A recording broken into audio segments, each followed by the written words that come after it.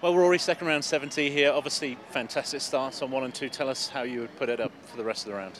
Yeah, great start. Obviously, 3 under through 5 holes, and yeah, just a bit of a wobble at the end of the front nine.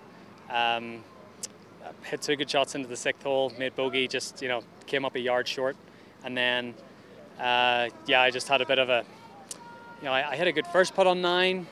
I thought I hit a decent second putt, just sort of caught the high side and lipped out, and then the third putt did the opposite of what I thought it was going to do. So, but I righted the ship after that. I played a pretty steady back 9 and didn't drop any shots after that. So, pleased with that.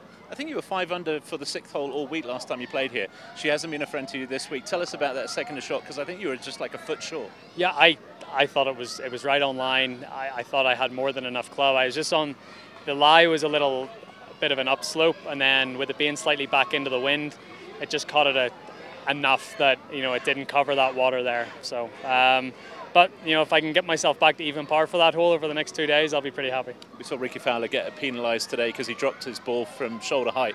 It looks like you might have done the same thing, but maybe you and Harry had a bit of dialogue there at 6. Well, as soon as I realised I dropped it from shoulder height, I went, I'll redrop that, and then so I didn't. Yeah, it's still easy to do.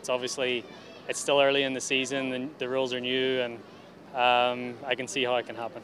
You're leading the stats for greens and regulation, so I'm guessing that's just one that you want to keep trending, keep giving yourself chances. Yeah, especially if playing late in the day. If the greens are the same tomorrow and Sunday, they got tough to hold putts on out there. You see everyone missing short ones, and the more greens you can hit, the better. Best of luck tomorrow. Thank you.